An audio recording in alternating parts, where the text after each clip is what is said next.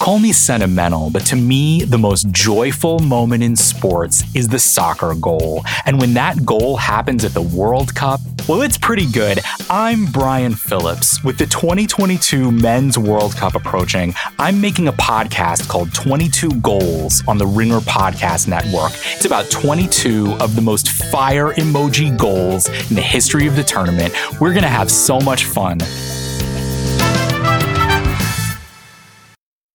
This episode is brought to you by State Farm. There's no better feeling than a personal win, and the State Farm Personal Price Plan can help you do just that. Talk to a State Farm agent today to learn how you can bundle and save with the Personal Price Plan. Like a good neighbor, State Farm is there. Prices are based on rating plans that vary by state. Coverage options are selected by the customer. Availability, amount of discounts and savings, and eligibility vary by state. This episode is brought to you by Indeed. We're driven by the search for better. But when it comes to hiring, the best way to search for a candidate isn't to search at all. Don't search, match with Indeed. Use Indeed for scheduling, screening, and messaging so you can connect with candidates faster.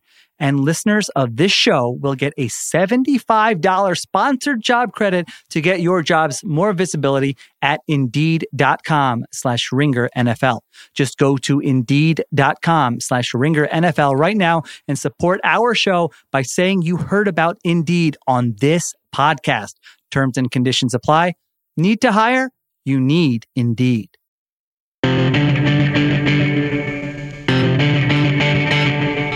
We don't have a week zero when it comes to NFL football like college football does, which, don't even get me started on the week zero madness. But we have power rankings ahead of the season lid lifter coming up here. We got the Buffalo Bills versus the Los Angeles Rams. You get the chance to see Von Miller go against his old team. But before all that, it's the AG and JG show right here. I guess you can call it that. It's the Ringer NFL show. Austin Gale, Jason Goff. We will be joined by Stephen Ruiz at the end of this thing so we can pick apart his quarterback rankings. But first, we need to jump into what Austin has been doing, what he's been cooking up in the lab, because fresh rankings out there for all you NFL fan bases who need to go at somebody. Austin, go ahead and give your Twitter feed because I don't want them coming from me. I'm going to say some things that are going to piss a lot of people off, and I'm going to dissect these rankings with you. But let's get it started, man. I'm happy to always be with you here every Tuesday in the Ringer world. I won't call it the Ringer verse because I get in trouble for copyright infringement. You know what I mean? But how you doing, brother? Doing fantastic. We are officially recording this here on Tuesday, 2 days away from real NFL football. But I'll say this. I know this is an NFL podcast. I know this is an NFL feed. But I am on cloud nine after what was a spectacular week one in college football. I have some takes. I'll save them for the Ringer Gambling Podcast. We're going to be doing some college football on that feed on Thursdays. But I am excited that football's back. Football is back. And when football comes back, guess what comes with it? A lot of freaking lists. A lot of lists. Quarterback rankings, team power rankings, best offenses, best offensive lines. And today we're going to be looking at my inaugural power rankings of the NFL. I'm going to be doing these every single week on ringer.com. Also, you can follow me on Twitter at @AustinGale_, formerly PFF_Austin Gale, but here at the Ringer now. Excited to talk about these power rankings, man. And when we get Steven on, the quarterback guru, excited to talk about some of the rankings he has for the quarterbacks that's debuted on the ringer.com as well. Well, let's just get some teams out of the way that we will not be discussing on this one before those fan bases come for our heads. I'm based here in Chicago. Bears fans, you're already on the clock. We already know the vibes. Like, you're watching as much college football as you possibly can, as Ryan Poles and Matt Eberflus have underwhelmed and put nothing around Justin Fields. You got the Texans. We won't even get to shout out to Lovie Smith, but we're not going to get to the Texans. We're not going to, bore you with that kind of nonsense. The bottom five teams we could probably try to stay away from, although we will be talking about one of Stephen Ruiz's tie-ins here because Geno Smith and the Seattle Seahawks are going to come up in conversation here, as well as the Giants and the Jets, because we have to serve the New York audience as always. But let's start at the defending champs, because I find it interesting that, you usually don't consider back-to-back in NFL, parlances and NFL environments. You don't talk about back-to-back championship runs. So you try to find out what flaws the champion or the Super Bowl winners have and go from there. The Los Angeles Rams are an interesting test case because, this isn't the first time Matt Stafford has had elbow troubles. I mean, hell, he had shoulder problems in Detroit, which led to him doing the sidearm thing and showing off all his different vast array of arm angles angles that he could pull off. But now, no Andrew Whitworth on left tackle, who's obviously one of the team leaders. Von Miller is now a Buffalo Bill. He'll be facing off against them in the Thursday night lid lifter to the season. The Rams, are they not being talked about enough? And if not, why? They were probably the most difficult team for me to rank. I've seen them as high as 1. I've seen them outside the top 5. For me, I have the Buffalo Bills at the number 1 spot on my initial power rankings, Tampa Bay at 2, Chiefs at 3, Packers at 4. And then finally, in this last tier of like Super Bowl or bust, right? The expectations are to win a ring for these 5 teams, and that 5th team being the Los Angeles Rams. And you mentioned Whitworth and Von Miller leaving. I think that is the well tequila to what could be a Super Bowl hangover. And then you factor in some of this Matthew Stafford stuff, right? Like him having some elbow soreness, him not being in all these practices. I know every single quote you see from McVay or from Stafford is that everything's fine, no hesitations, but still something to monitor. And then you look at the receiving core. Van Jefferson suffered an injury this offseason, not practicing this week, likely out. That leaves you without a receiver after losing Robert Woods, after losing Odell Beckham Jr. Yes, they added Allen Robinson. I wrote a piece for TheRinger.com about how excited everyone is for his presence, but how quickly will it hit, right? You have Matthew Stafford, Cooper Kupp, Aaron Donald. After that, a lot has to go well for this Rams team for them to be better than the Packers and the Bucks and the NFC. And that's the conversation, right? It's not, are the Rams a good football team? Yes, of course they're a good football team, but are they better than these 2 other teams that are ranked ahead of them in any odds book, or any sports book rather, in the Green Bay Packers and Buccaneers? I put them 3rd in the NFC behind the Bucks and the Packers. Excited for them to prove me wrong though, because I love Allen Robinson. I love Matthew Stafford. He ranked outside the top 10 on Ruiz's quarterback rankings, which we'll get there, but I still think he's a really damn good quarterback. This Rams team could be in line for a Super Bowl hangover, not because they're a bad football team all of a sudden, but because there may be better teams in Green Bay and Tampa Bay. You mentioned the no Odell Beckham Jr. situation. Of course, Cooper Kupp led everything, an all-world receiver. He's a Super Bowl MVP. Do you think that Sean McVay, he's in store for his toughest coaching job as the Los Angeles Rams head coach? Because coming off of the Super Bowl, we're done with the Jared Goff conversations, and would this team be able to take it to the next level with a different quarterback? Matt Stafford obviously did that, but what kind of job do you think he has to do to kind of supplement some of those things that aren't there anymore, especially on the offensive side of the football? You mentioned Allen Robinson already. I don't think it'll be his toughest job, right? I think trying to win deep in the postseason consistently with Jared Goff is an absolutely tall order, right? He's far down of anybody's list for quarterback rankings, but I do think this season of any season, he enters with the highest expectations, right? You're coming off of a Super Bowl, and even after losing OBJ still could come back for the postseason. There's conversation about when he gets healthy, returning to the Rams, but he's not with the team now, right? And then you also lose Whitworth and Von Miller. That's where you have these high expectations, but you've lost a lot of star power. Now let's talk about these additions. We already talked about Allen Robinson, but on defense,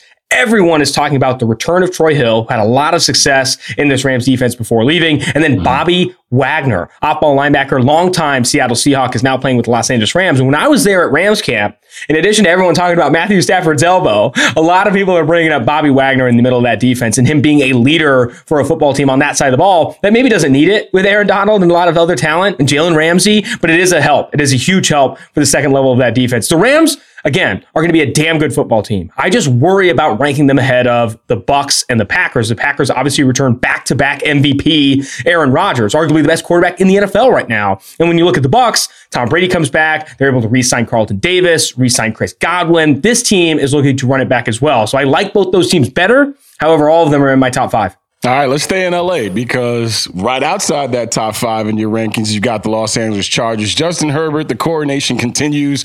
He is not just a star, but he's going to be one of the faces of this league in short order as the young quarterbacks start to mount up on you. Mahomes and Allen and Lamar Jackson, Justin Herbert, all those guys in that group fighting for that top 3 or top 4 position once Aaron Rodgers and of course, Tom Brady move on, whenever that's going to be. But Chargers went out, did what they had to do in free agency, in the offseason, I should say. They addressed the outside linebacker position opposite of Bosa. They go out and get Khalil Mack.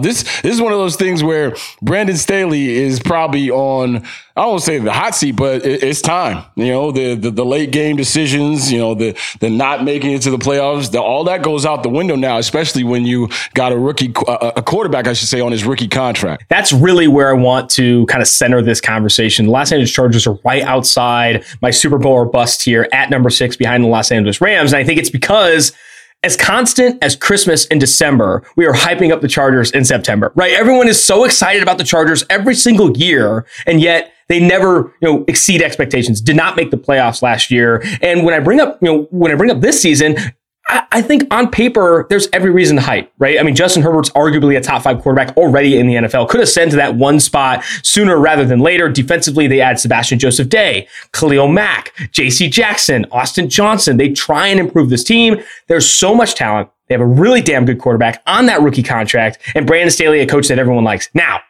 why I bring up this hot seat stuff, which a lot of people might call me crazy, but national media and the conversation around Brandon Staley, there's some people last year that said they would have fired Brandon Staley last year for the aggressiveness on 4th downs and some of the decisions he's made. Analytical guys like me are very much interested in what Brandon Staley's doing. And I think it's exactly the type of aggressive mentality head coaches in today's NFL need. But I would not be surprised if this Chargers team doesn't make the playoffs next year. There will be more conversations on Brandon Staley because he is causing a stir with how aggressive he wants to be on 4th down. Now, he has the support of his players. Herbert and Keenan Allen multiple times said, put the ball in our hands. We always want to go for it on 4th down. We believe in Staley, but there could be outside pressure enough that if they don't make the playoffs next year, I think the Staley conversation could come up wrongfully, in my opinion, because I do think he's making good decisions on 4th down. What's your reaction to that, right? Do you think that Brandon Staley, if he doesn't make the playoffs next year, could be on his way out of Los Angeles? Yeah, because you don't put this kind of talent on the field. I'm glad you mentioned the J.C. Jackson portion. I mean, when you talk about Derwin James and J.C. Jackson being in the same backfield, you're talking about 2 of the elite playmakers back there. And of course, you got Bosa and Matt getting pressure. You're the defensive guy. You already got the offensive stud in Justin Herbert. Keenan Allen is one of the best in the game. Austin Eckler is one of the more productive running backs when healthy in all of football. So at some point, it's got to be you, right? Like when you're looking around, like, all right, where are the flaws here? I don't think that they're consistently going to be out-talented in any portion or any phase of NFL football, barring some kind of ridiculous catastrophe injury-wise, right? So if they don't have a rash of 5 or 6 injuries in the first few weeks of the season and they come out the gates 2-2 or 1-3, yeah, Brandon Staley definitely would be on the hot seat. I mean, this is a league where you're going to have to spend money at that position if you got one. Sometimes when you don't have one, right? When you don't have a quarterback and you're like, all right, we got to pay Andy Dalton with the Cincinnati Bengals, or we got to pay Matt Schaub, like those kind of, I hate to throw strays at the Schaub and Dalton family on this podcast to start the season. But yeah, when you have to pay guys and you have to pay them, you're going to start to look around. It's kind of like the Russell Wilson blueprint when the Legion of Boom had to get disbanded. It's okay, we got to pay that position. Guys that have helped that position flourish, whether it be defensively or offensively, going to have to go elsewhere. So if you're the Chargers and you're a Chargers fan and you know that you only got a little bit more time before these big ticket items, these big name guys, or whether it be defensively or offensively, have to go elsewhere because of restructuring of money and having to pay that dude. Because we see the prices now. You know what happens when you are a top tier quarterback. Hell, you know what happens when you're a mid-level quarterback and the guaranteed money that you could probably get out here. So Justin Herbert, his ascension is going to determine the pressure levels on Brandon Staley, and that's just the name of the game in a results-oriented business such as the NFL. So I think the Chargers, I think they're on the cusp, though. I think they're on the cusp, but that might be the determining factor, the guy wearing the headset. I want it on the record, too, and I bring it up knowing that I have full faith in now his second season as a head coach, that Brandon Staley is that guy. I think he is going to be a long-time coach. I do think he's going to be a long-time coach in the NFL. However, we can't understate outside pressures when you are making like a zig to where everyone is zagging in terms of going for it on 4th down really aggressively. You can't underrate outside pressures maybe pushing him out if they miss the postseason. Now, I expect them to make the playoffs this upcoming year. I expect them to win in week 1. One of my favorite bets in week 1 on FanDuel, you can get the Chargers -3.5 against the Las Vegas Raiders at home. I think that could be a blowout. I think the Chargers could go out, really make a statement with the more talented football team on both sides of the ball, and really win against a Las Vegas Raiders team that a lot of people have high expectations for, with Adams and Carr and all those things. I think the Chargers are going to be really, really good. But I know that if Staley somehow, regardless of his, sans injuries, right? If Herbert gets hurt, everything kind of goes out the window. But if he has a healthy Chargers team, Herbert included, in week 18, and they are not resting players for the playoffs, I think people will be concerned. People will be concerned because it's just too good of a football team, too talented of a football team to be on the outside looking in deep January. Yeah, Sean Payton sitting in the wings thinks like, all right, my 1 year vacation is over. It's time for me to jump down with another phenomenal, maybe Hall of Fame type talent in Justin Herbert going forward. All right, so 7 through 11, give us the teams, because I can't wait to get to 12 with you. This is the team that I think will be the most disappointing team in the NFL this year in terms of where the expectations are. So give us 7 through 11 so we can get to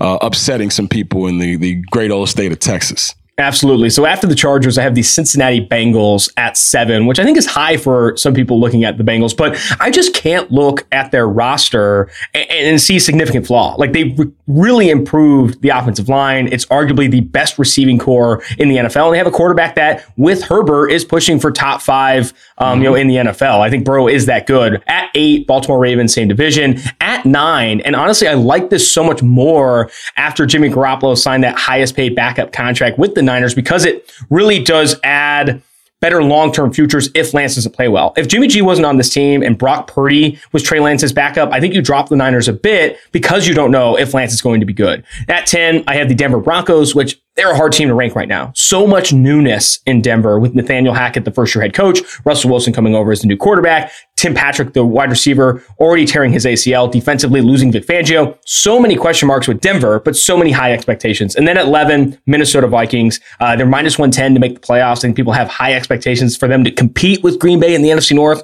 but I think they ultimately finish second in that division, going to be a wild card team this upcoming year. And let's get to 12, like you said. Yes, sir. The Dallas Cowboys. Austin Gale, you have the floor. Let Dallas Cowboys fans know how you feel about them, because it ain't going to get no better when I take the mic. This was a very difficult team to rank, right? Because the market is really high on the Dallas Cowboys. Minus 225 to make the playoffs this upcoming season. If you bet opposite of that, I think you're looking at plus 170. And I rank them right up against, at 13, their division rival, the Philadelphia Eagles, who I've talked about multiple times this offseason, being a team that the public is dumping money on. The Philadelphia Eagles, the day after the 2022 NFL Draft, were plus 275, essentially 3-1 to win the NFC East. Now they're plus 150, tied with the Dallas Cowboys. A lot of that money coming after, you see Tyron Smith get hurt. And I do think that this Dallas Cowboys team, when the cliche is in the offseason, every team gets better, I think we're one of the few teams that got worse, right? You lose Tyron Smith to an injury. You lose Randy Gregory to the Denver Broncos. You trade away Amari Cooper. You lose Cedric Wilson in free agency. You lose La'el Collins. You have to cut him due to cap constraints. This Dallas Cowboys team got worse. Do they have talented players? Yes. Are they ranked ahead of the Eagles because they have the better quarterback? Absolutely. That's why Dak Prescott should be competing for the playoffs, even with a talent, a team that lost a lot of talent this offseason. Dak Prescott and CeeDee Lamb have to be sensational offensively for this Dallas Cowboys team to meet expectations, not even just exceed expectations. And why I have them right up against the Philadelphia Eagles is because everything that Dallas doesn't have outside of Dak Prescott, Philly does. And A.J. Brown, Devontae Smith, a really talented, healthy offensive line, and defensively, guys that are adding talent. So I think that secondary with Darius Slay, they just recently traded for Chauncey Gardner-Johnson. Philadelphia is doing all the right things on the sideline with Nick Sirianni and in the front office with Howie Roseman. The Eagles are on their way to being an NFC East contender, very well could win it this year. Dak Prescott, I think, and CeeDee Lamb, that pairing is really going to determine what happens with the Cowboys, because there's a very good chance, if they do not live up to expectations,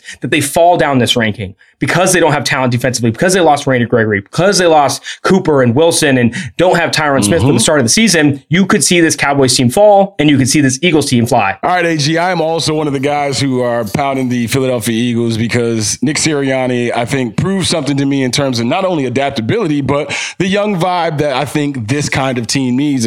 A.J. Brown won a division last year with the Tennessee Titans. I think he's going to win a division again this year. The Dallas Cowboys thing, we kind of saw this coming, though, didn't we? Like, when Dak Prescott got his money, similar to the Justin Herbert conversation, when you get that money, all of the onus is going to be on you. It's on your shoulders. The offense is going to be on you. Ezekiel Elliott, obviously, isn't the Ezekiel Elliott of 3-4 years ago, still a quality back, but now CeeDee Lamb, more pressure on him. You mentioned the loss of Wilson. There's so many things going on. And then on top of it, I've never known a Dallas Cowboys team to overachieve when their coach is in hot water. And Mike McCarthy, not just from last season, but what's happened this preseason with all the penalties, and then you go back and look at the undisciplined nature with which they played last year. I think they were second in the league in personal fouls. I think they were first in the league in holding penalties last year. You lose Tyron Smith. I mean, we're talking about digging up Jason Peters. Shout out to him because he was here in Chicago. He played decent enough, but he's 42, 43 years old. And I just don't know if this Dallas thing is not only sustainable over the course of the season. They may have an explosive offense. Don't get me wrong, but like you mentioned, defensively, are they going to be able to stop people? And also the Trayvon Diggs thing. Trayvon Diggs, the picks, they're all cool, but we don't really talk a lot about the gambles that are taken and how he gets beat quite often. I mean, if you're looking at that secondary right now, I just don't know if Micah Parsons, and I think he's an outstanding player, he could be Defensive Player of the Year this year.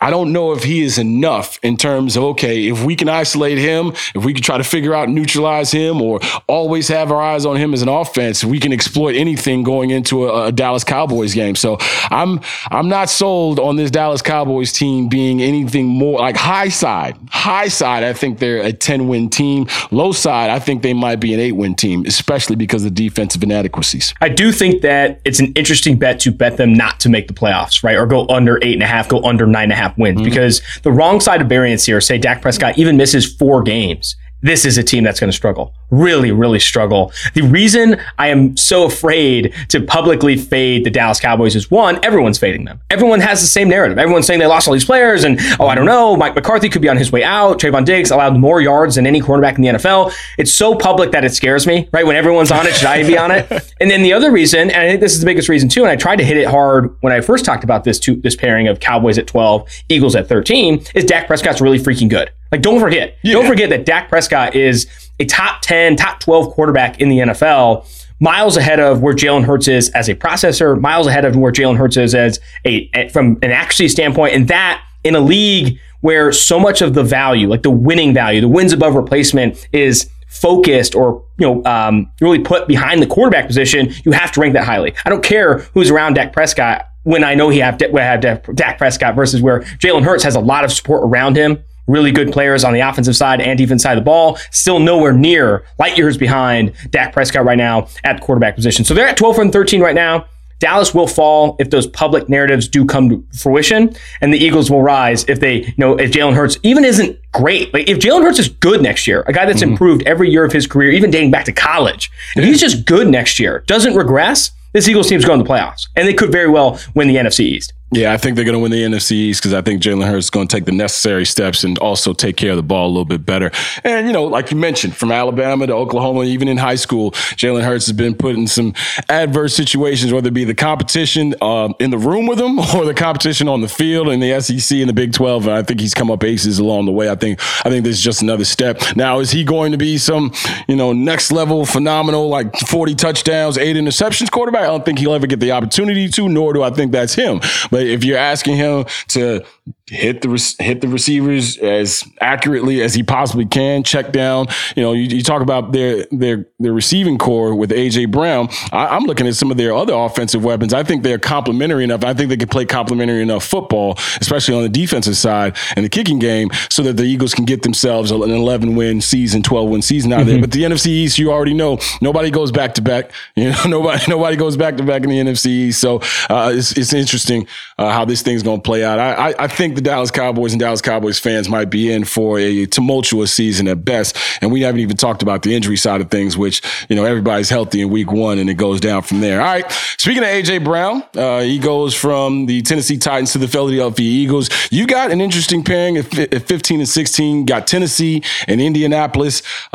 Derrick Henry, and restructured his deal. He's taken a pounding over the last 3 or 4 years, all the carries in the world, an MVP trophy to boot. Mike Vrabel plays a certain style of football. Without A.J. Brown and with what Derrick Henry is now, do you think Ryan Tannehill can kind of make this Tennessee Titans thing come full circle, or have we seen them peak out in last year? It's really tough, right? Because I think the Tennessee Titans, and I have them here at 15, Colts at 16, behind the Arizona Cardinals, who split that pairing of Cowboys and Eagles at 13. But Tennessee Titans at 15, Colts at 16. Colts are the favorite to win the AFC South. People really like the Matt Ryan upgrade. They feel like they have the better roster. And when you look at the Tennessee Titans, even though they were the number 1 seed in the AFC last year, with the reigning coach of the year and Mike Vrabel, there is a lot of public fade on the Tennessee Titans. A lot of that because They lost A.J. Brown, right? You lose A.J. Brown. You replace him essentially with their first round pick out of Arkansas and Traylon Burks, who's now not even in line to start week 1. It's going to be Nick Westbrook-Akina, the rookie, Kyle Phillips out of UCLA in the slot, and then Robert Woods, the veteran they traded for from the Los Angeles Rams. A completely revamped receiving core from the Julio Jones, A.J. Brown pairing that we had last year. And then Derrick Henry, who did play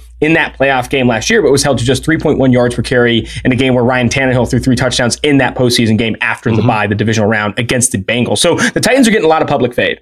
And I'm with it in a lot of ways. I think their offense really is predicated on Derrick Henry, which in a league where throwing the football and having the better quarterback often wins deep in the postseason. I don't love that isolation of wins above replacement in terms of really having Derrick Henry be the guy. And if you ask him in an offense that doesn't have A.J. Brown, that is looking for a rookie receiver in Phillips or Burks to really step up, if you ask him to do 300, 330 touches again, I worry about that workload. We've seen time and time again with these backs that hit the peak of their careers in that 23 to 26 range from an age perspective, and then fall off after the touches really start to wear down the tread on those tires. So the Tennessee Titans, they're just a hard team to back right now. I don't see them as a deep postseason contender. Could they win the AFC South? Absolutely. They're coming off the number 1 seed in the AFC. They have a really good coaching staff. I think a defense that even after losing Harold Landry, I'm not sure if you saw the news, Harold Landry out for the season with the torn ACL. Even after losing him, still feel that defense is really well coached under Vrabel and still have some consistency along the offensive line, Tannehill, Henry, etc. I just don't see them as a deep postseason team, regardless of if they win the AFC South. And with the Colts right behind them, just to get onto the Colts,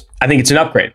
I think Carson Wentz is a roller coaster. Every single week, it's like, oh my gosh, the highs are great. Even within games, quarter 1 could be great for Carson Wentz, and quarter 2 could be an absolute disaster. Matt Ryan is so much less of a roller coaster in games and week to week. But is the high end enough for the Colts to also be considered a deep postseason contender? I just don't think so. And I talked to you about them, I think a week ago, where I said they have talent. And that's why a lot of people back the Colts. Quentin Nelson, Shaq Leonard, Matt Ryan an upgrade. They like Michael Pittman Jr., Stephon Gilmore there at corner. And DeForest Buckner on the inside. I just feel that they don't have enough talent at these high value positions. They don't have enough talent at the quarterback position or at receiver, a lot of youth there, or at cornerback to really be considered this deep postseason contender. I think they're in the dangerously mid territory, the Titans and Colts, and I just don't see us backing them in January or February this year. The thing that you never want to vibe in is dangerously mid. You know what I mean? If you're going to go ahead and spend the extra $10, but that's another, the story for another time. All right,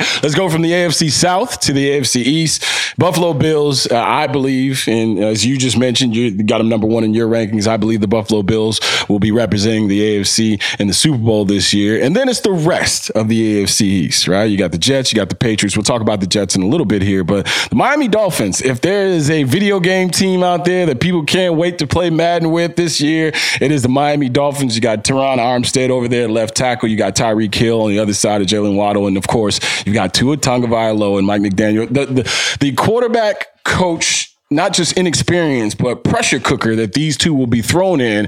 We'll see very early on what this Miami Dolphins team is made of. It feels like not only the ownership, but the rest of the NFL is like, okay, we gave you everything you need. Now what, Tua? So what do you feel about this Miami Dolphins squad going into this year? So this is a very difficult team to rank as well, because I think initially in the offseason, I want to fade the Miami Dolphins. A lot of that being because first-year head coach and Tua Tagovailoa still hasn't played consistently well. I'm starting to get on the bandwagon, though. Right now on FanDuel, they're plus 142 to make the playoffs. I think plus 450 to win the division, with the Buffalo Bills, number 1 team on my rankings, being the obvious favorite to win the AFC East next year. With the Miami Dolphins, I wanted to play a game. Let's remove quarterback from the conversation. Josh Allen's arguably the best quarterback in the NFL. Tua Tagovailoa is unproven. Expecting improvement under Mike McDaniel, but we'll see. Mm-hmm. The Buffalo Bills, in addition to Josh Allen, are coveted as this team that has one of the deepest and most talented rosters in the NFL.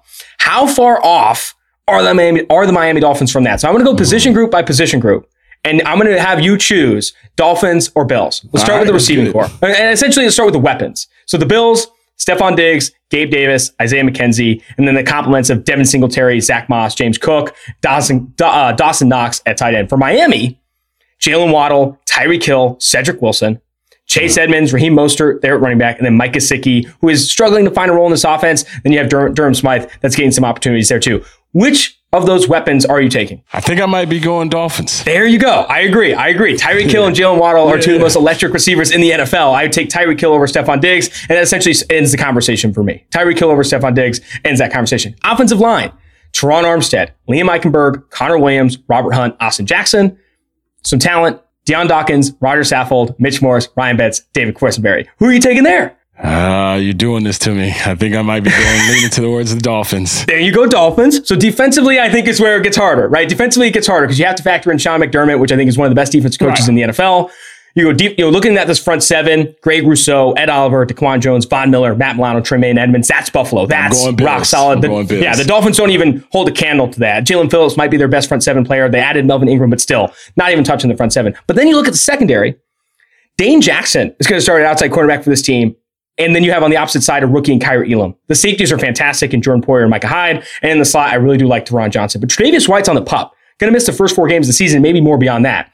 Going to Miami, you have Xavier Howard, Brandon Jones, Javon Howland, who is a fantastic second-year safety out of Oregon, Noah Benogany outside corner, Nick Needham. With White out, I think it's a push, right? Are you even, it's hard to lean either way. So what you're pretty much doing is putting a sizable target on Tua Tagovailoa's back, because this is the only difference apparently in the roster between the Buffalo Bills outside of the front seven and the Miami Dolphins. So this is all a Tua Tagovailoa conversation then. Exactly. So if Tua Tagovailoa is terrible next year, which would be par for the course from what we've seen so far in his career, it's not even going to be close. Miami Dolphins might make the playoffs, but they're not going to be a deep postseason contender. It's all moot. But we can't, I don't think, overstate how close these rosters are. The Buffalo Bills are coveted as this team that's the best in the NFL for more than just Josh Allen, right? The coaching staff, I think there's an edge there as well. Sean McDermott is one of the best coaches in the NFL. Yeah. But the roster compared to the Miami Dolphins, I don't think is that much better. So much that right now, 17th on my list, I think of any team right now that could fly up the highest or fly up the furthest, I think it might be Miami. If Tua is good in this offense, which we saw in the preseason, take it with a grain of salt, in the preseason with Mike McDaniel, if Tua is even a top 16 QB, top 18 QB next year. With this roster, I think they can be a deep postseason contender. Don't be surprised if they fly up this list. All right. Speaking of decent rosters and trying to figure out what they really are, the Las Vegas Raiders added, if not the best receiver in all of football, one of the best in Devontae Adams. Derek Carr, of course, is happy to see his guy getting ready to throw to him 100 times, and Hunter Renfrow is going to get 100 balls as well. The running back situation is a little shaky, but of course, you've got a new regime, you got a new front office, you got a new head coach. Why aren't the Las Vegas Raiders higher up on your rankings? I worry about the Las Vegas Raiders offensive line and their secondary. It's that simple, right? It's that simple. And I think Josh McDaniels and Ziegler, Dave Ziegler, the new GM, have come over and said, we don't care where you were drafted. We don't care what you've done for this team in prior years. We are putting the best players on the football field. They essentially trade away their starting outside cornerback over the last few years in Trayvon Mullen for a conditional 6th-round pick. They outright cut Alex Leatherwood, their 1st-round pick from 2021, and they say, we don't care what happened under the previous regime. We're starting the best players. And the best players on this team, along the offensive line and in the secondary, are absolutely worrisome. Ben Solak, an analyst here at The Ringer, I think tweeted out, can you even name the Raiders starting offensive line without Googling it? I can. Colton Miller. Remember, big Raiders fan here. I grew up watching the Raiders. 10-year season ticket holder with my dad. I was there for Jamarcus Russell's first pass. I've seen the low of this team. This team is not this team is not where it once was. But still, along this offensive line, Colton Miller, arguably a top 14, top 12 player at the offensive tackle position. After that, John Simpson, unproven, former 4th-round pick. Andre James, unproven at center, undrafted player. Lester Cotton Sr., honestly might be a made-up player. No, but Lester Cotton Sr. has not played in creative player history. Very few, if zero, regular season snaps. And then at right tackle, because Alex Leatherwood is gone, Jermaine Illuminar at right tackle. That's worrisome. Yeah, that offensive line is one of the worst offensive lines in the NFL, even with Colt Miller there. And then in the secondary, cornerbacks without Trayvon Mullen are going to be Nate Hobbs, Rock Yassin, and Amik Robertson. And in the safety position, Jonathan Abram and the 2nd-year player out of TCU, Trayvon Merrick. I worry about those two things. They have good players in Derek Carr, Chandler Jones, Max Crosby, Devontae Adams, Hunter Renfrow, and Waller, and then obviously Colton Miller at left tackle. But everything else after that is not just an open competition, but objectively bad. Linebackers are bad. The offensive line is bad. The secondary is bad. And that is just too many bad things for a team that people have high expectations for a team led by a quarterback that should be top 12, top 14 at his position. I just think there are too many flaws for the Raiders to be considered a deep postseason contender. And I didn't even bring up that they're probably the worst team in their own division, right? You have the Chiefs, the Chargers, the Broncos, and then the Raiders. Plus 650 to win their own division. I think that you should be betting under 8.5 wins. I think you should not be betting them to make the playoffs. It's just the road is too tough ahead.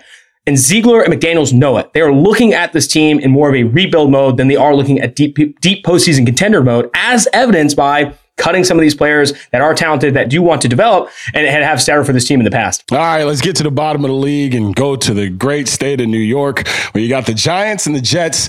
Quarterback situations are not murky, but not good, right? Zach Wilson out with the bone bruise.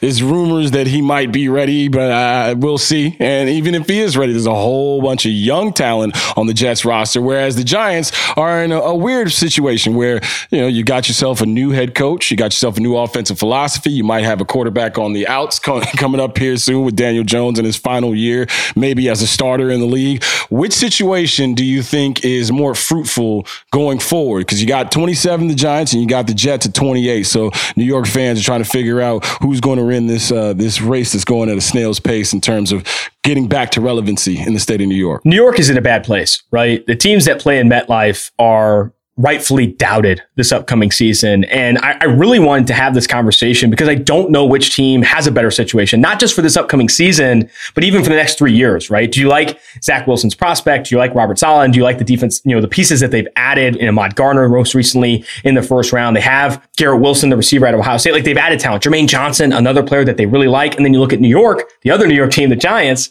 Daniel Jones is not going to be the quarterback of this football team after this year. They've already declined his fifth-year option. They brought in a new head coach in Brian Dable, and they brought in a new GM in Joe Shane to really turn this team around. Not this year, but over the next 3 years. And originally going into this, I think I liked the Jets more, right? I like Zach Wilson coming out of BYU. I think Robert Saleh is going to be one of the better coaches in the NFL, and they've added pieces on offense and on defense.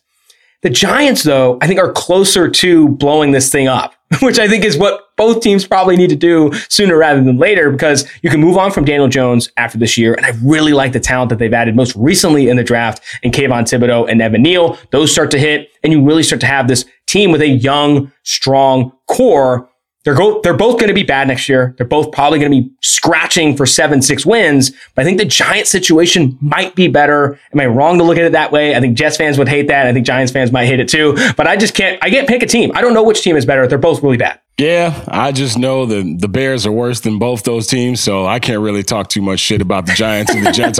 I do know this, though. The Jets situation, as you mentioned, you've got Sauce Gardner, you got Garrett Wilson, you got Elijah Moore. There's seemingly, if you want to watch young offensive line play, of course, Giants fans are watching Evan Neal, how he performs, and Kayvon Thibodeau on the other side of the line. But seemingly the Jets have more, I should say, the interesting pieces, at positions that you can easily dictate. All right, these guys can play, these guys can't play. I'm looking forward to seeing whatever that Jets situation is going to be. And as you mentioned, Robert Saleh, he's in a bad situation where your defense can't be what it is if you're the defensive-minded dude. And that's going to continue. That's going to be the common refrain until they turn it around. One more point there, too, is the Jets defense last year did not have a lot of talent. They lost Carl Lawson to a season-long injury before the season even started, and that made things worse. Still, they rank 32nd in EPA per play allowed, 32nd in total points allowed, 32nd in total yards allowed. They can't be the worst, right? Robert Saleh's defense can't be the worst in the NFL if this team's going to be good. And Zach Wilson ranked 34th in EPA CPOE composite, courtesy of RBDSM.com. Like, he was the worst quarterback in the NFL last year. You can't be the worst if you're going to turn things around. And I think the reason I don't like the Jets situation, I think this is honestly, after talking this through, this is why I don't like the Jets situation as much, because they have higher expectations. The Giants fans in New York are saying, I don't really care as long as Daniel Jones sucks. Like, we just hope he sucks so bad that we can take a CJ Stroud or Bryce Young at the top of the draft. Meanwhile, Jets fans aren't saying that. Jets fans are like praying that Zach Wilson starts week 1, praying that he can stay healthy, praying that, Robert Saleh's defense gets better. And I just think higher expectations for the Jets team that is in the same tier in terms of how much talent they have on that roster. I worry about high expectations leading to pressure and pressure unwarranted to a point where they start to make some bad short-term decisions. This episode is brought to you by State Farm. There's no better feeling than a personal win, and the State Farm Personal Price Plan can help you do just that. Talk to a State Farm agent today to learn how you can bundle and save with the personal price plan. Like a good neighbor, State Farm is there. Prices are based on rating plans that vary by state. Coverage options are selected by the customer. Availability, amount of discounts and savings, and eligibility vary by state. This episode is brought to you by Indeed. We're driven by the search for better. But when it comes to hiring, the best way to search for a candidate isn't to search at all. Don't search, match with Indeed. Use Indeed for scheduling, screening, and messaging so you can connect with candidates faster. And listeners of this show will get a $75 sponsored job credit to get your jobs more visibility at Indeed.com/Ringer NFL. Just go to Indeed.com/Ringer NFL right now and support our show by saying you heard about Indeed on this podcast. Terms and conditions apply. Need to hire? You need Indeed. This episode is brought to you by Modelo. What does a true fan look like? It's cheering the loudest. It's never missing a game, no matter what. And for that, you deserve an ice-cold reward because you are a fighter, and Modelo is your reward. Modelo, the mark of a fighter. Shop delivery or pickup options near you at ordermodelo.com. Drink responsibly. Beer imported by Crown Imports, Chicago, Illinois. If you went on a road trip and you didn't stop for a Big Mac or drop a crispy fry between the car seats or use your McDonald's bag as a placemat, then that wasn't a road trip. It was just a really long drive. Ba-da-ba-ba-ba. At participating McDonald's. And lastly, a team that we've been used to seeing not just in the top of the rankings, but at least being relevant, the Seattle Seahawks. You got them 30th on your power rankings. I got a chance to watch Seattle Seahawks in preseason because they played up against my Chicago Bears, and boy, was that a big bag of ass all over the field. It was terrible to watch. I can't imagine watching 17 games of this team going forward this season. This is one of those, they are now on the clock teams as well. You just mentioned C.J. Stroud. You just mentioned Bryce Young. You just mentioned all the quarterbacks that might be available in the draft this year. What are Seahawks fans going to be able to look forward to? Because all I heard this entire offseason was, DK Metcalf and Tyler Lockett are finally going to be able to take over this locker room from Russell Wilson and Bobby Wagner, who have had too much say over the last few years.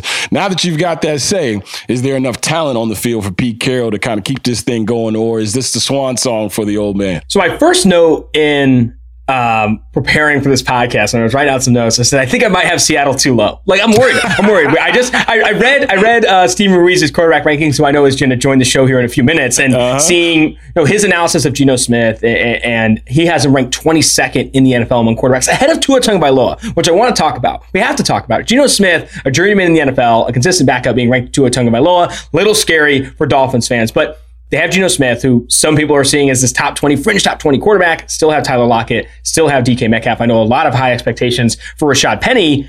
And does that make them better than the Jets and Giants, right? I think having them behind the Jets and Giants was me being kind of an asshole because I don't like Geno Smith and I don't like Drew Lock. And I think the offensive line is young and untalented. I think the defensive line is young and untalented. And that so much to me has them ranked behind. But I don't know. I think of any team I could get proven wrong on, I think it is the Seattle Seahawks because this still is a team that has talent at valuable positions. I don't love where their secondary is, but they still have some talented football players there. Offensive line, Abe Lucas, the rookie third-round pick out of Washington State, and then the rookie first-round pick out of Mississippi State, Charles Cross, could both start and could both look really good in the preseason. So Seattle, I'm scared of this ranking because I know Ruiz is higher on Geno Smith, and I think he could outperform my expectations. So expect this team to maybe prove me very wrong and that I should not have them in this bottom three conversation with the Bears at 31 and the Texans at 32. I think you're not going to be proved wrong. I think the NFL is going to prove you a very heady man over the next 19 weeks or so, including the bye week. I think the Seattle Seahawks are going to be in that 3 or 4 win range. And speaking of Steven Ruiz, the great Steven Ruiz, we bring him in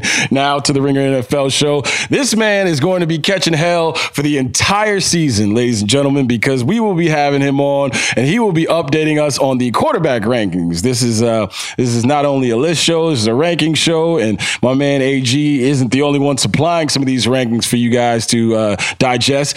Stephen Ruiz now joins us. You've got the Ringers 2022 QB rankings. I want to start right at the top, Stephen, because you got two quarterbacks there in Aaron Rodgers and Patrick Mahomes, who people wouldn't argue or quibble with them being flip-flop 1 and 2, but both players have lost key assets on their offensive side of the football. Obviously, Tyreek Hill being one and Devontae Adams being another. So why did Aaron Rodgers edge out Patrick Mahomes in your weekend, in your rankings, I should say? I think that, and first of all, this wasn't even scheduled. I just showed up when I started to hear the Geno Smith hate. It's like a Batman signal. He just said it like the Undertaker. He's like, wait a minute, I got to start recording. Somebody's shitting on Geno somewhere. I got to find it. But no, I picked Rodgers ahead of Mahomes because I think the NFL is like really cool right now because you look at the top quarterbacks and all of them succeed in their own very unique ways. Like the way Josh Allen succeeds at playing quarterback is totally different from the way Tom Brady succeeds. But I think Aaron Rodgers like kind of steals a little bit from everyone, right? Like he can do the Mahomes sidearm trick shot throws. He could do the no look stuff. He's as accurate as any quarterback I've ever seen. He does like the Tom Brady incomplete command of the offense thing before the snap. He can create out of structure. He can stay in the pocket and read a defense, go through his progressions. Like he does everything. And until he stops being the most accurate quarterback and the smartest quarterback in the league, besides Tom Brady, I'm going to keep him at the top of this list because I don't think he puts any constraints on a play caller. Like you can do anything you want with Aaron Rodgers and he's going to do it at an elite level. Now I think Mahomes is like right there with him in that regard. And I'm really picking nits with these two at the top, but I'll say that Mahomes doesn't have that complete command of the offense before the snap. I think he can get fooled a little easier than Rodgers can. And I don't know if he's as patient. We kind of saw that last year, especially against the Bengals in the second half when he kind of lost his mind when the Bengals started dropping 8. But this is going to be a close race between the top 3. I would really put the top 3 in their own tier. I think Herbert's got a chance to pass both of them, to be honest. All right. Before AG gets his paws on you, let me list these top 10. Okay. You got Aaron Rodgers at 1. You got Patrick Mahomes at 2. By the way, all of this stuff is right there for you on theringer.com. The QB rankings right there on the front page, as they should be. You got Justin Herbert at 3, Tom Brady at 4, Josh Allen at 5. You got Russell Wilson, the new look Denver Broncos offense led by Russell Wilson at 6, Dak Prescott at 7, Lamar Jackson at 8, Joe Burrow at 9, and Kyler Murray at 10. AG, I know you want to get down in the mud on the Geno Smith stuff, but anything in the top 10 there that you're interested in, Steven, having an explanation for? I'm definitely surprised that Matthew Stafford isn't in the top 10. I know before you get into kind of like the specific rankings of Stafford over Murray or Stafford over Burrow, this is such a sensational piece of content that I know you're going to be updating weekly in season. QBrankings.theringer.com. It's a fantastic project with really good design. You got nose ball hashtags. You got little emoticons for got that dog in him. Yeah. Walk me through the grading process for this, right? I know it's a lot of tape. I know it's a lot of study, but you have QB grades assigned to these players. You have accuracy grades, decision making. What all goes into this process? What's going to be going into the process week after week? Because I think this is just such an in-depth look at the best quarterbacks in the NFL, which is the most important position, maybe in all of sports, in terms of polarized wins above replacement. Talk about this methodology and what you're going to be doing. What went into this initial ranking, and then what's going to go into this week after week. Yeah, the initial rankings was the result of just off-season grinding, like all off-season. I watched at least 4 games of each quarterback, and I tried to like split it up between like good games, bad games, average games, and then try to get one from like each phase of the season. So like the first month, the second month, the third month, the fourth month, just to get like a more complete picture of how they evolved over the course of the season. And it is based on last year. I try to stay away from projections as much as I could. Like a guy like Mariota who hasn't played and you only have like one game against the Chargers a couple years ago, you kind of have to project it out. So that's why like a lot of the rookies, besides Trevor Lawrence, who I think was a lot better than the stats say, are lower on the list. I think a lot of them are going to jump. Like Trey Lance, I think has a really good chance of jumping. But that's what it was based on. And like, just to explain some of the attributes, like creativity was a tough one to like name because there's so many ways to go about it. It wasn't just like mobility and scrambling, because I think there are mobile quarterbacks that don't really know how to use it well, and they run into sacks. They don't make plays outside of the pocket really. But it's also like Tom Brady getting to the 5th man in his progression. I think that counts as creativity because you're going above and beyond what the offense expects really. So it was really just figuring out how to weight those attributes. And for me, like the ability to throw matters the most when you're a quarterback. You have to be able to make throws. I don't care if you can find open receivers. If you're not making the throws, whether it's accuracy or arm talent, like you can't get the ball there, then it doesn't matter. So that was like heavily weighted for me. And then I thought decision making was next. Obviously, you have to make the right decision. You have to throw to the right person, not throw to the other team.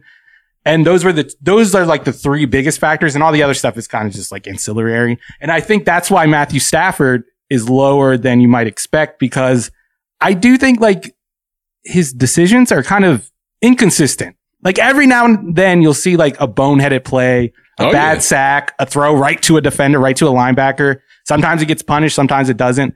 I think like during that like slow stretch for the Rams in the middle of the year when they started losing games, that's when you started to show up. He threw a couple pick six. He threw like 5 pick sixes in like a 3-week span. But like the talent and the creativity makes up for a lot of it. But when you're talking about the top 10, these guys are consistently good. And I'm of the opinion that there are probably like 15 top 10 quarterbacks right now. And I won't make an argument for like putting him at 8th. For me, it's like there's tier 1, which is those top 3 quarterbacks we named earlier. There's tier 2, which is like Brady, Allen, Russ. And then after that, interchangeable for me. So like I would not argue against Stafford being 7th even. You mentioned Trey Lance as being one of those guys that you can see risers. Do you have any other risers? And do you have any other guys that you're on the lookout to that may not be where they are right now? They may drop a little bit because of circumstances, because of situations, or not having the right tools or coaching changes. Like who are the risers and fallers that you could see happening maybe mid-season or by the end of the season? The ranking I'm most worried about is probably Justin Fields, because I have been like a big fan of him as a prospect. I was a big fan of him coming out, but it's like, I went back and watched his film from last year and there was just too much inconsistency. It was like every 10 plays, there would be an amazing throw, an amazing play. And you're like, damn, this is why you buy in. But then those other 9 plays, it was just like the wrong decision, like throwing a check down when a guy was open downfield, or forcing a throw when the check down was open. And it's just play out. It's just consistent. And until I see a more consistent-making process, I think he's going to be at the bottom of the list. But what if he flips the switch? If he flips the switch, all the talent in the world's there. I'm worried about the supporting cast, obviously, but I think he could like jump into the top 20 if he does improve in those areas. Falling, I'd say Russ. I put the washed watch on him. I still think he's like physically talented compared to other top quarterbacks, but compared to what he was like even 3 years ago, he's not scrambling the same way he used to. And that was such a big part of his game. He thrives in chaos, which is what makes him so like unique and talented. But if that goes, it's kind of hard to see Russ, the pocket passer, staying in the top 10 just because he's not comfortable in the pocket. It comes back to height. Like height matters for quarterbacks. That's why these guys get drafted higher. Russ has problems seeing over the middle of the field. And if he can't get outside the pocket and kind of widen that view, I think he's going to have problems. So it really comes down to whether he's that scrambler he was like 3 years ago or whether he's the same guy he was last year. And I think that's a big difference. I was going to mention Russell Wilson now at number 6 on your initial rankings, probably is the guy who has the biggest opportunity to fall, given that he's in a new situation, new receiving core, new offense. And there's some of these question marks about how his play has started to teeter off and, some of the size concerns coming up. And hearing you say, the top 15, when you get into that like third tier of quarterbacks, is pretty interchangeable. I'll put the handcuffs away for ranking Matt Ryan ahead of Derek Carr. I was going to arrest you for that. I'm going to go down to this really, really interesting ranking. 21, Jalen Hurts, Philadelphia Eagles. Quarterbacking a team that has so much public money on them, it's absolutely bonkers. So many people are betting the Eagles to win the AFC East. So many people are seeing Hurts take this massive step with A.J. Brown, Devontae Smith. Need to hear about that ranking. And I guess can he get better? Do you think he's going to finish higher on this list? Do you see him as a potential riser? And then at 22, I already talked about Geno Smith. That's probably the highest anyone has ranked Geno Smith in the history of time. And then Tua Tagovailoa at 23, behind Geno Smith on another team that has high expectations. We talked about it earlier on the show. The Eagles and Dolphins, who entered the offseason probably plus money to make playoffs, are nearing closer and closer to minus money to make playoffs because there's so much money backing both these teams because of the talented rosters they have and not the quarterbacks I have. The chances, I guess, to sum up the question, that Hurts and Tua rise. And does Geno stay at 22, or is this guy a potential faller as well? First of all, always fade the public. The public doesn't know what they're talking about. Always fade the public. But there you go. I would say, I'll start with Tua. I feel like we've made the Tua discussion way too complicated. This is how I would describe Tua. He is an ideal quarterback for a rookie contract. He's going to run the offense. He's going to read what's on the teleprompter, basically. But then when things go a little haywire and he has to deal with some pressure, he just turns into I'm trying to think of a better word, but I'm just going to use this word. He's useless. He's useless when he has to go to a plan B. He panics in the pocket. His feet start to pitter patter. He throws into to coverage. This guy does not throw the ball away. He does not react to pressure by throwing the ball away. He reacts to pressure by throwing it to the defense. And it's up to them whether they catch it or not. I really don't think it's a hard evaluation. He just doesn't have it. Like 5 times a game, he has to make a play, make a tough throw. He never makes it. He's made it like twice. And I do think there's one thing we get wrong about Tua. He could throw a good deep ball. Like if he has to lead a vertical route into space, there's open space downfield. He throws it like pretty. He throws a pretty deep ball. A lot of loft, drops right into the receiver's hand. Now the arm strength question is when he has to drive the ball. When he has to throw those like deep digs over the middle into a tight window, he just doesn't have it. And quarterbacks don't really improve their arm that much, or the mentality, the playmaker mentality. Like we see it with Derek Carr. Derek Carr has the arm. He just doesn't have the mentality. I don't think Tua has either. So I really don't think this is complicated. Now, playing in that system with those receivers, like he's going to produce. He's going to put up some numbers the same way Jimmy G did. But when you watch those games, you're going to be like, okay, they're putting up points. He's producing. His stat line looks good. But I know something's off here. I know a good quarterback when I see one.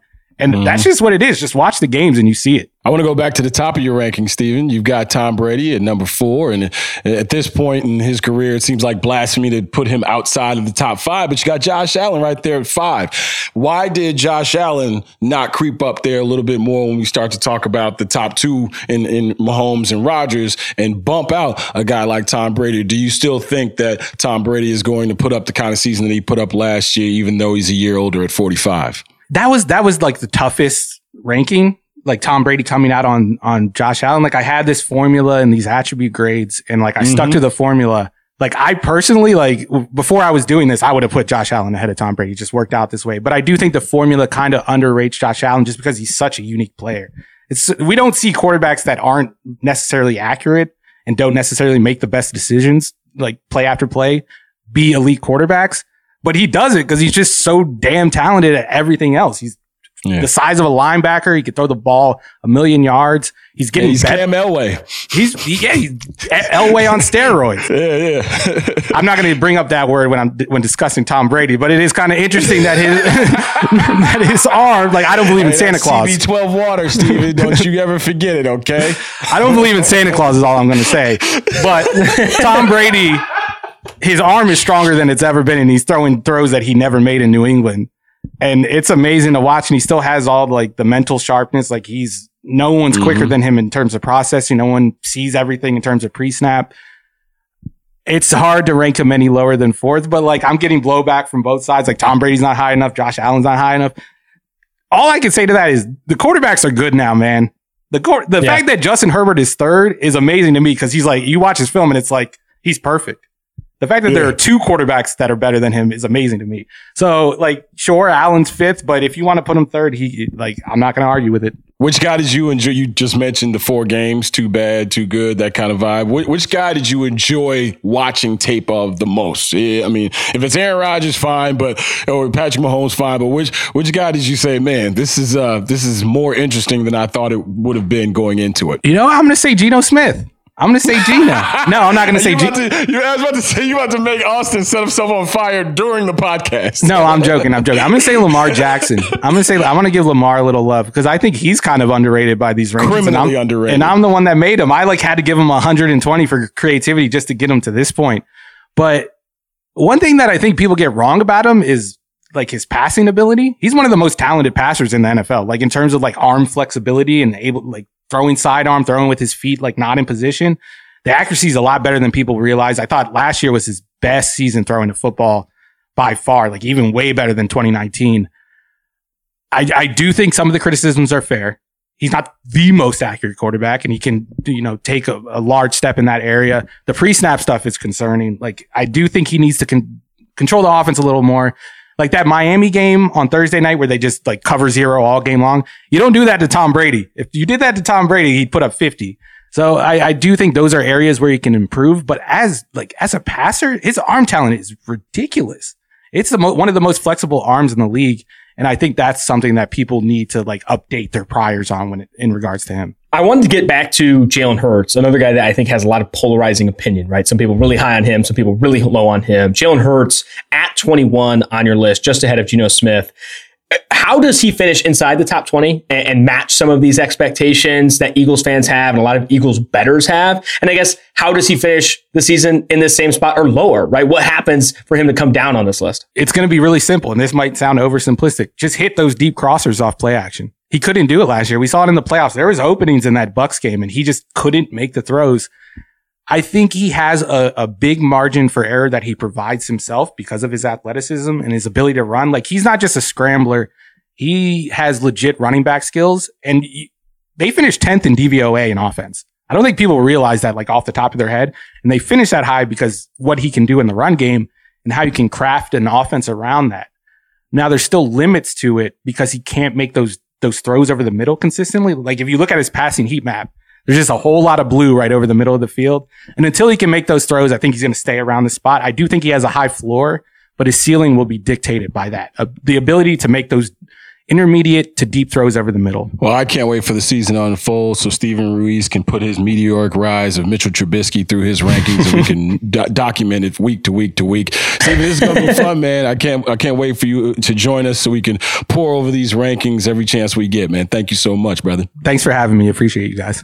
All right, Austin, you got your Geno Smith love off. You talked a little bit about Tua with Steven Ruiz and got Lamar Jackson conversation in there. I feel like this thing's going to be fun week to week, not just the rankings, but the lists and all the conversation that is surrounding it. I'm really looking forward to it. I think the methodology is probably the most interesting. I'm a freaking math guy, and seeing, how numerical like Ruiz has done to approach this, and even hearing about some of his process on making Lamar Jackson 120 creativity to get him into the top 10. I'm interested to see how that process adjusts week to week, because you can't overreact. You can't overreact 1 game, 2 games, 3 games for a lot of these players that have played multiple years. I know he's basing it on last year, but I think this is going to be fascinating. I think Russell Wilson, like he said, probably has the biggest drop opportunity just because he's already ranked 6th. And in terms of risers, I like Lance as a potential riser. I like Tua and Hurts as potential risers, quarterbacks that are ranked outside the top 20 with low sample sizes of stellar play. This is going to be a lot of fun. I'm excited to bring someone else on like Ruiz, as smart as he is, as much tape as he watches. I think this is going to be fantastic. Yeah, I was hoping he wouldn't get to the Justin Fields portion of the conversation, but he somehow dropped that in there, knowing exactly how to hurt me. So